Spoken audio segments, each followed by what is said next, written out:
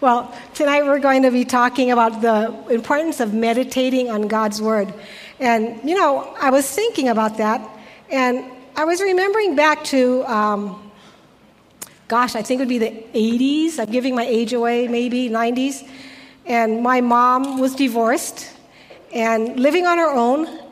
And my brothers had moved out. My auntie, my uncle had passed away years ago, and her kids had moved out. So she told my mom, why don't you come and live with me? I've got a 3-bedroom house. We can just live together, and I'll take care of the rent. Everything will be okay. And that worked out really well. And I lived here in Hilo. And what was good about that was I knew that my mom was okay, that she was taken care of, that she wasn't lonely. So I would call her every week just to talk to her and see how she's doing. And then also as a young wife, learning how to cook, because I didn't know how to cook when I got married, I'd call my mom to get recipes and all that. And I still remember the number. It was 1-808-689-7389. And anytime I wanted to call my mom, I would pick up the phone, which was attached to the wall, and I would stand there, dial 1-808-689-7389, and I'd ask her, hey, Mom, how do you cook chicken adobo? And she would tell me, now, I have a confession to make. She'd always say with chicken adobo, you've got to add vinegar, you've got to add the bay leaf, you have to add the shoyu. And then she'd always say, and you make it to taste. And I'd get really silent, and I'd say, well, Mom, Tom likes chicken adobo. I don't. So I don't know how to make it to taste because I don't like it. But then I'd call her another time. Mom, when we lived in California and that auntie that came to visit us, what was her name? And every time I wanted to call her, all I had to do was pick up the phone, and I knew the number, 1-808-689-7389. And I can say that number because both my auntie and mom passed away. So if you call it, I don't know who you're going to talk to. So anyways, the thing was, back in those days, if you wanted to call someone, you either had to memorize the number, or you had that little phone book next to your phone. Remember, you'd open it up and you'd write in your friends, your family, or whatever. Or you had the big phone book that was provided, and you had to go through hundreds and thousands of names. Now, as time has gone on, we've got these little guys. And all I got to do to call someone is I go into my contact list and I press a name. The problem with that is I don't know numbers. I just know how to find names. And if the phone is plugged in, I go, hey, Siri, and then it calls somebody. Even restaurants. I don't have to know the number to the restaurant anymore. I just Google it, it comes up, and it doesn't even have a number. All it says is call, and you press the number, and it calls the restaurant. See, technology has made things really easy for us. We don't have to know things. We don't have to memorize them anymore. It's right here at our fingertips. Now, there is a problem, though. What if your phone gets lost? Heaven forbid, what if we leave it at home, or the battery dies, and then you can't Google something, or you can't look it up? Then what do you do? See, last week we were going to go out to lunch, and I called restaurant number 1, and I said, I have 7 people. Can you fit us in? And they said, ooh, we can't fit you in to about 1:15. I said, okay, I'll take that. And in my mind, I'm thinking, if I get the second restaurant, I'll call restaurant number 1 and cancel the reservation. Called the second restaurant, got the reservation, we all drove down, and then I'm sitting there going, I forgot to call the first restaurant. So I went out, and I'm trying to Google the first restaurant, because remember, I don't need the number, because it's all right here on my smartphone. Problem is, the smartphone there was no internet, and it was really slow, and I couldn't find the number. It took 15 minutes to be able to call that. Technology is not all that helpful. And the same thing happens with our Bible, though. So I remember when I first became a Christian, and I was told, memorize the Word of God. You have to put it in your heart. And back then I did. And because we didn't have technology, I carried around a stack of index cards, and I'd write the verse on the cards, and I had it in my car, I had it on my mirror, I had it everywhere. I carried around a little index thing in my notebook, the one with the spiral, and had all these cards I'd flip through with memory verses. But I think it's become a lost art. Because again, with the phone, you can have YouVersion. If you know what that is, it's a Bible app. And I can just go through YouVersion, and I can find the verse I want. Or if you've got a Kindle, you can look on the Kindle. You can download a Bible. Or again, you can Google it. Don't we love Google? Okay? Or if you're not into technology, they've got Bibles that are about this big. So everywhere you go, you have the Word of God in Bible form with you. And we've lost the art of memorizing Scripture. But again, what do you do? What do you do if the phone goes out? Then how do I know what decisions to make? How do I know how to help somebody that needs help or needs counseling or needs advice? How do I know what choices to make? Super Bowl Sunday, I was sick, so I didn't come to church. And the thing about Super Bowl parties at my house is, and I don't have them every year, so you can't just show up, is when we do have them, it's word of mouth. So I never know who's coming to my house. Well, that morning, I woke up sick. I didn't come to church, but we couldn't cancel the Super Bowl party because I didn't know who was coming.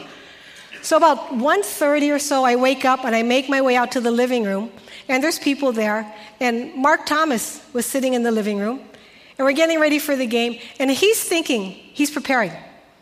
He has to go to the prison ministry later, and he wants to be relevant. So he turns to me and he says, Pastor Marsh, what's a good football verse? And I'm thinking, okay, wait. My head is fuzzy. I just woke up. I'm trying to think, and I'm trying to find the verse in my brain that says, for the goal set before him. And I couldn't think of it. And to the right of me, my daughter Tricia says, Jesus wept. And I thought, that's a great football verse. In fact, after the game, there was weeping and gnashing of teeth. But what do you do if you can't? What if the pastor's not there and you can't ask them? We have to safeguard ourselves. We safeguard by knowing the Word of God, by putting it in our heart. In fact, David wrote in Psalm 119, verse 9, how can a young man keep his way pure?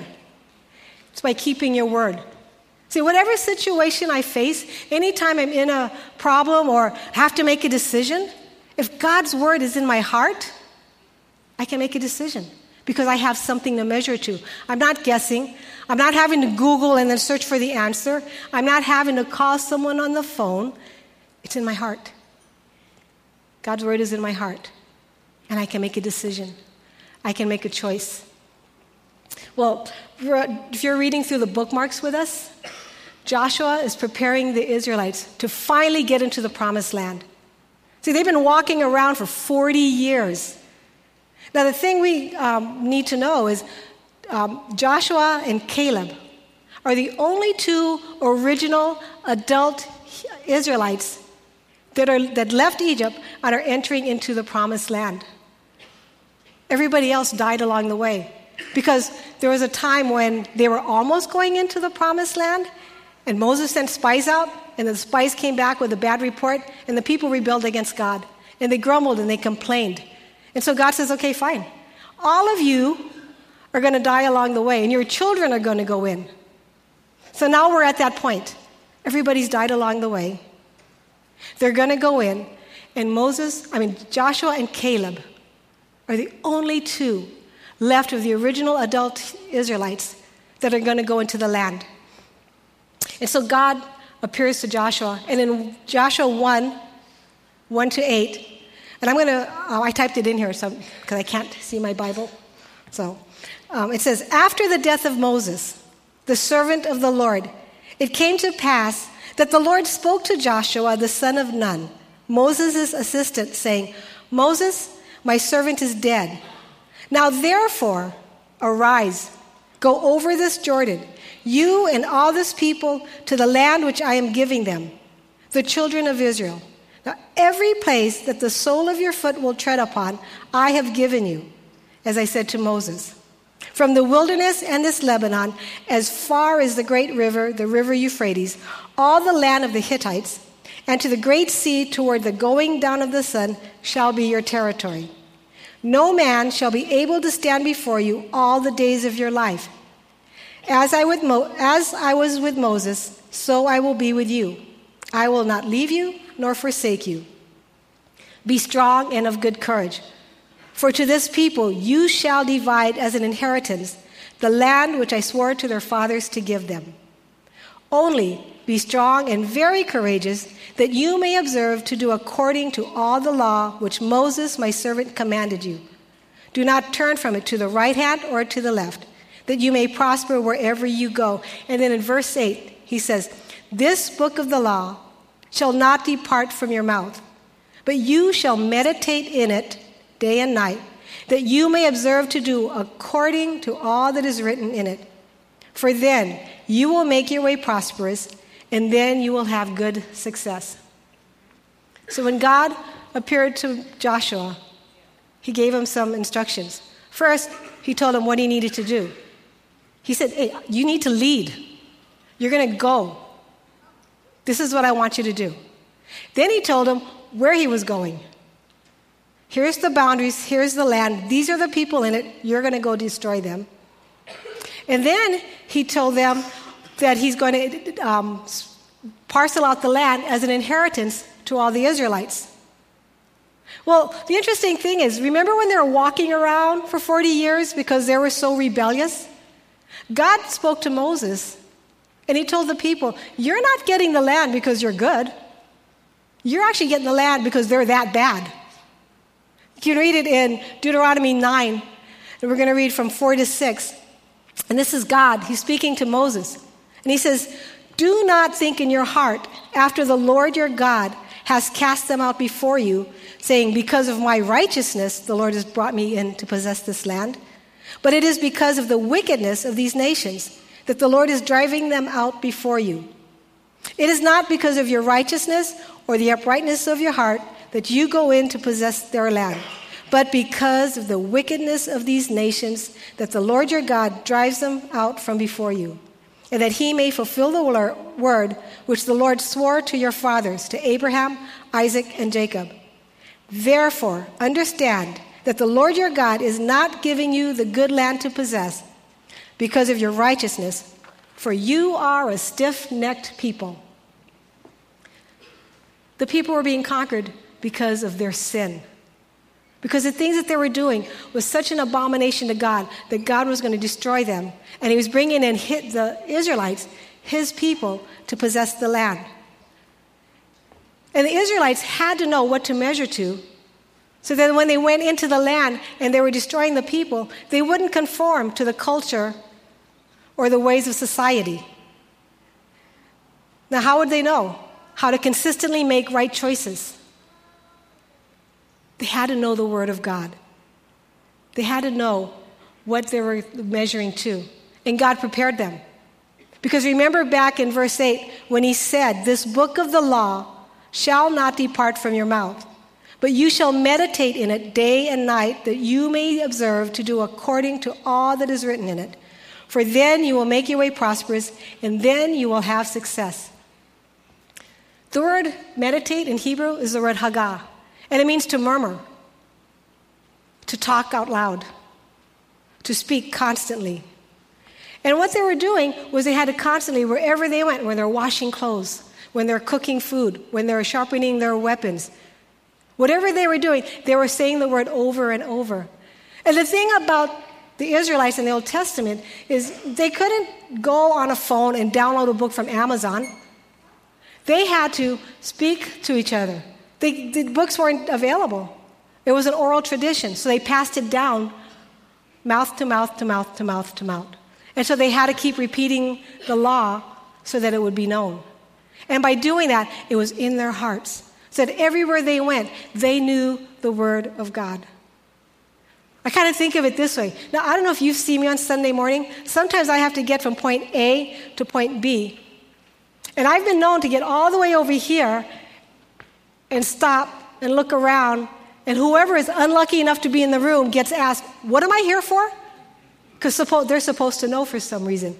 So I decided to solve that. What I would do is, when I start here, if I have to get a book, on the way I'm walking, and I'm probably ignoring you guys. Okay, pick up the book from the desk, pick up the book from the desk, pick up the book from the desk. Don't forget the book, you got to get the book. If somebody talks to me, I'm like, hey, yeah, everything's good, grandkids are good, husband's good, everybody's good. Okay, pick up the book, pick up the book, pick up the book. Then I get to the room and I pick up the book. That's what they were doing. Everywhere they went, they were saying the law over and over and over and over, so that no matter where they were, no matter what they were doing, they would know the law. They wouldn't forget it. They would know the word, so that they would know how to live. Now, they weren't going to use the word to go in there and say, you guys, you Hittites, you guys are you're murdering your children. That's why we're destroying you. It wasn't for them to know and go beat people over the head with it. The word was for them. See, we do that sometimes. I know the word. In fact, I did this, I think I did it to my granddaughter. And we have this relationship, so I play around with her. And my youngest granddaughter is 5, well, her sister. And I was trying to get her to go to sleep, and she wouldn't go to sleep. So her older sister says to her, I prayed to God, and God said to tell you that you need to go to sleep. So I looked at Jewel, and I said, Jewel, you do know that the Bible says that we shouldn't use God's name in vain. Now, she's 13, so she goes, well, what does that mean? And I says, well, generally you shouldn't use God's name for no reason at all. So what you did is you told your sister God said when God didn't say, so you use God's name in vain. And she goes, oh. So I said, so you're probably going to go to hell. I told her the truth. I did tell her the truth. But, we do that with the word sometimes. We use it to get people to do what we want. Or we use it so they won't argue with us. That's not what God wants us to know the word for. He wants us to know the word so that it will affect our lives, so that we'll know how to live, so that when we're walking around outside, we know what customs to adopt and what not to adopt, which way we should walk and which way we shouldn't walk. Psalm 119, verse 11 says, your word I have hidden in my heart that I might not sin against you. See, the value of meditating on God's word is for me. It's for you. We measure ourselves to it. If we measure ourselves to people, that's going to change. It's wavering. Because there's always someone who I'm better than, but there's always someone who's better than me. It's like if I go to the grocery store and you're in a rush and you go into the express lane because you got 5 items and it's a 10-item lane, and then you see someone in front with 15 items. So you're standing there, you're all impatient, and you're giving them stink eye. Like, oh. But you're not saying anything, you're just giving them stink eye, because you know what? The person in front of you is putting them on Facebook blast. You saw them take the picture with the sign that says 10 items. The 15 items go, oh, so what? Can I count? 15. You're up there with 15. And you're thinking, hey, I'm better than that person. Except the person behind you has more grace and says, oh, that person must be so embarrassed. They probably didn't see the sign, and now they're stuck, and everyone's giving them stink eye. So, when we measure to people, we're going to waver which way or not. But when we measure to God's word, because it's in our heart, that is unwavering. And it's steady. And it's true. So you're in that same situation, but instead of thinking, hey, the person in front of me is putting this person on Facebook blast, or this person in back of me is being so holy that, you're thinking, okay, what does God's word say about this? Whatever is true, whatever is honorable, whatever is right, whatever is pure, whatever is lovely, whatever is excellent, anything worthy of praise, let my mind dwell on these things. So if I'm dwelling on how angry at that person, I'm disobeying the word, and I bring myself back into check. That's the value of meditating on God's word. It helps us to live from day to day, minute to minute, by what God wants us to do. It helps us in our daily life. Because in all honesty, we're called to be very different people from the world. That's why we have to learn to memorize and meditate on God's word so that when we encounter difficult times, we're going to find the way. Now, there's lots of benefits of knowing God's word, of memorizing it. But I'm going to give you 3. And the first one is that it helps us to resist temptation. The greatest example of using God's word to resist temptation is Jesus Christ. Now, do you remember he was baptized? And as soon as he was baptized, the Spirit led him into the wilderness to fast for 40 days. And the devil came and tempted him. And he resisted temptation. And in Luke 4, it's recorded this way. Then Jesus returned from the Jordan, full of the Holy Spirit, and was led by the Spirit in the wilderness for 40 days to be tempted by the devil. He ate nothing during those days, and when they were over, he was hungry. And the devil said to him, "If you are the Son of God, tell this stone to become bread." But Jesus answered him, "It is written, man must not live on bread alone." So he took him up and showed him all the kingdoms of the world in a moment of time. And the devil said to him, "I will give you their splendor and all the authority because it has been given over to me. And I can give it to anyone I want. If you will then worship me, all will be yours." And Jesus answered him, "It is written, worship the Lord your God and serve him only." So he took him to Jerusalem, had him stand on the pinnacle of the temple, and said to him, "If you are the Son of God, throw yourself down from here, for it is written, he will give his angels orders concerning you to protect you. And they will support you with their hands so that you will not strike your foot against a stone." And Jesus answered him, "It is said, do not test the Lord your God." And after that, devil had finished every temptation, he departed from him for a time. See, every time the devil came at Jesus with a temptation, Jesus responded not by digging into his robes and pulling out a mini Torah and unwinding it and looking for what to say. From his heart, from what he knew about the Word of God, he said, "It is written." And that's the power that we have. When we memorize Scripture, when things come our way, we're able to say, what does God say? It is written. And then we're able to resist that temptation. I don't have to go this way with this relationship because it is written. That money I found, I can return it because it is written. The anger that I'm feeling, I need to control it because it is written. So when we have the Word of God in our hearts, we have a measuring stick with us all the time so that we can make the right decisions and the right choices. The reason Jesus could do that is he made a habit of being alone in a place where he could pray and meditate. Luke recorded it in Luke 5:16. And he wrote, "As often as possible, Jesus withdrew to out-of-the-way places for prayer." God's Word is available whenever we need it. If it's here. It doesn't do us any good if it's in a Bible somewhere on a shelf. You know, for our anniversary, someone gave us a gift certificate to a restaurant. And every time my husband and I would go out to eat, I'd go, I left it at home on the dresser.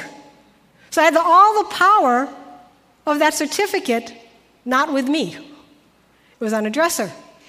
I couldn't use it. But when I put the certificate in my purse, the next time we went to the restaurant, I had it with me, and I could use it. It's like when you go to Kona. When do you fill up your car? You fill it up before you go, right? My husband, he always checks the oil, the air pressure, and then he puts gas in the car before we go to Kona. Because between here and wherever you're going in Kona on Saddle Road, you're going to be sitting there if you run out of gas. When I was about, I think I was like 9, I lived in Florida, and so I'm going to give my age away. When I was a kid, all the cars were like these huge, giant bombers. They were huge. And I remember we had this big blue bomber. And my parents finally could afford to buy a new car. And Toyota was just coming out with the smaller cars, and people my age will remember that. So my parents were excited to buy this smaller car, and all I heard them talk about was miles per gallon, miles per gallon, miles. I can remember that to this day. And so one day they decide, let's take a ride with the kids, and let's see how many miles per gallon we can get on this little Toyota. So they load us in the car, and we went driving. Now, we're in Florida, and I remember driving, and you're looking at all the scenery, and then all of a sudden, when you hear a mom, and they got that mama bear voice that kind of comes into play, and I hear my mom say something about, "Do you think you need to put gas in?" And I heard my dad say something about, no, miles per gallon. We're going to do this. And I look ahead, and there's this long bridge, long. And on both sides of the bridge is water. Now, the reason I remember this is I can't swim. So every time we crossed anything that was nothing but water, I had this fear that something was going to hit our car and we go tumbling into the water and that's it, pal, no more Marcia, because I can't swim. So we're heading to the bridge. I hear the voice. I hear my mom's Mama Bear voice come in. I hear my dad being calm. Oh, no, we get them. Miles per hour, we can do this. And this long bridge. So we just start driving across the bridge, and about maybe midway, and then he pulls over. And I'm looking at the water, and I'm thinking, the car's going to hit us. We're all going to die. That's it. And I'm mad at my dad because he put us in danger. Well, I'm not the only one mad at my dad. I can hear my mom and dad. The conversation up front wasn't good. And she says, well, what are you going to do now? He goes, well, I'm going to go walk and get gas. So I'm looking at the bridge. I'm thinking, he's going to walk across this bridge and get gas? He's going to leave us here to drown? Because remember, I can't swim. That's all I can think about is I'm going to drown. Well, he starts walking, and then you hear, and I look, and there's a police car pulls up behind us. So the policeman comes out, talks to my mom, then he goes over to his car and he radios. Pretty soon we see another police car come, and up ahead it picks up my dad, takes him to get the gas, brings him back, puts gas in the car, and then my dad got the whole lecture. Don't put your family in danger, put gas in your car, the whole bit. The thing was, we didn't have the fuel to get where we were going. So when it needed to get where it was going, it didn't get where it was going. It stalled out and died right there. Do you know that every day we go to Kona? Every day. Your friends are going to ask you, hey, I'm having problems with my marriage. I don't know what to do. Do we have fuel in our hearts to be able to give them an answer? Hey, my kids are giving me trouble. Like, slap them. Do we have something to say to them? See, if we're not memorizing Scripture, what do you say in those moments?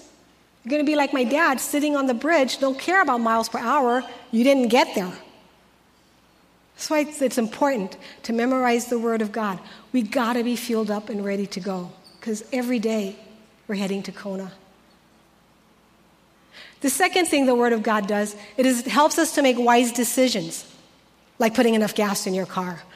But Rick Warren said, the more you know what God says, the more you're going to know how God thinks, because the will of God is found in the Word of God.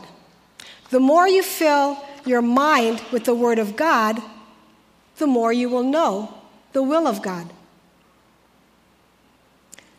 David said it this way in the Message. He says, by your words, I can see where I am going, because they throw a beam of light on my dark path. We don't know what tomorrow has. None of us do. We don't even know what we're going to face. So how do we know where to go? God's Word shines a light on the path, and He shows us where to go. He shows us how to get there. We had a staycation, my husband and I. We went to the Marriott, and the first night we were there, I said, all I want to do is sleep in. Grandkids, they were home. Kids were home. Nobody was there, just my husband and I. I said, I just want to sleep in. I don't want any alarm to wake me up. I don't want nothing to wake me up. I just want to sleep in.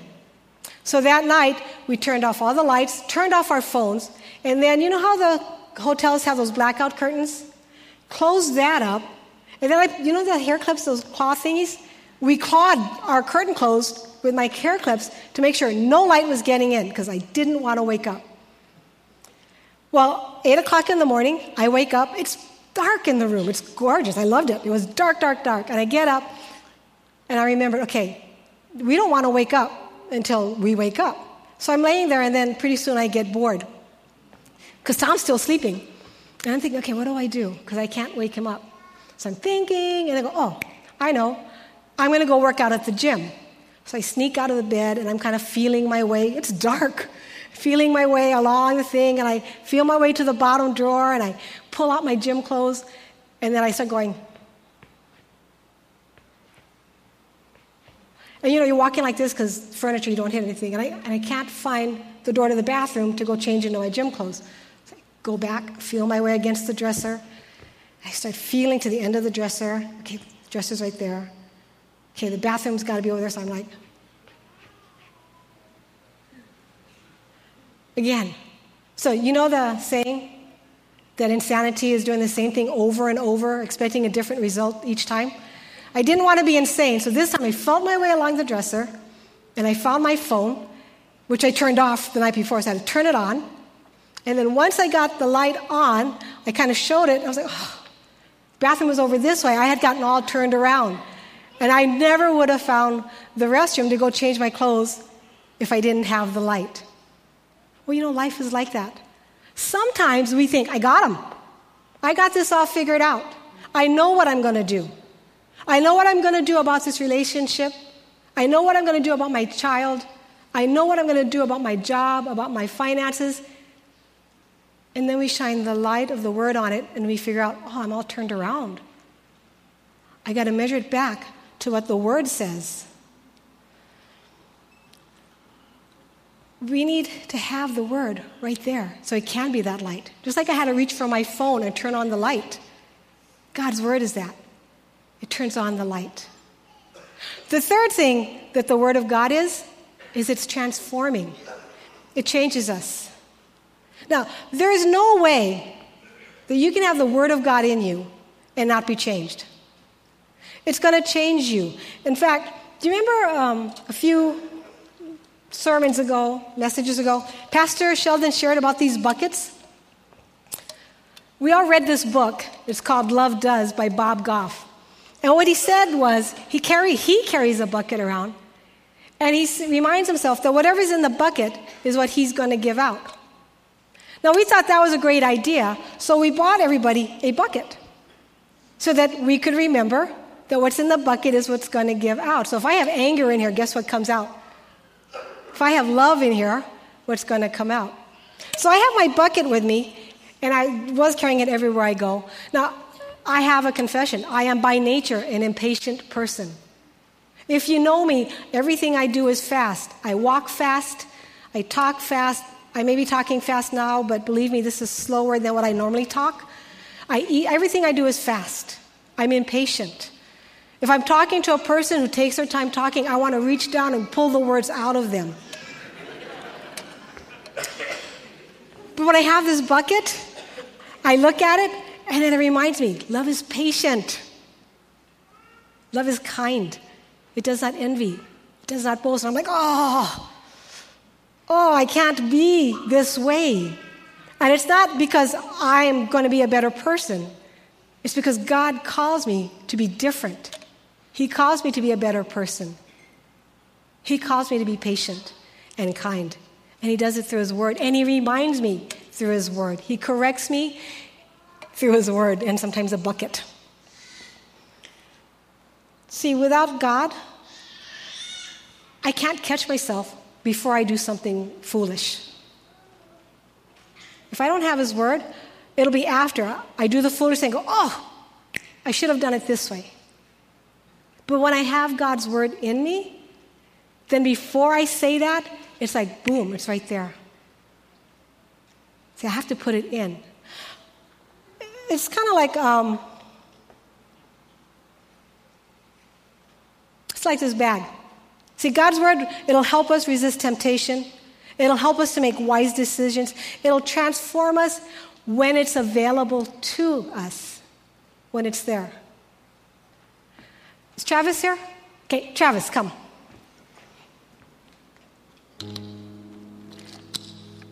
I have this bag, and I put stuff in it before I came. So I'm going to let you choose whatever you want. Anything. And I didn't know if it was going to be a girl or a guy, so there's mixed things in here. So you can grab whatever you want, but I'm going to make it hard because you can't look, so I'm going to hold it up here and you have to reach in. Okay? Okay.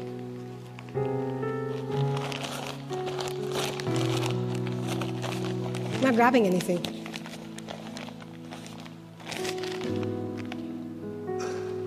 There's nothing in there. See, I called him to come up and get it, but there's nothing. Wait. That was really a mean trick, so here. Thank you. You're welcome. Thanks, Travis. Can we thank him?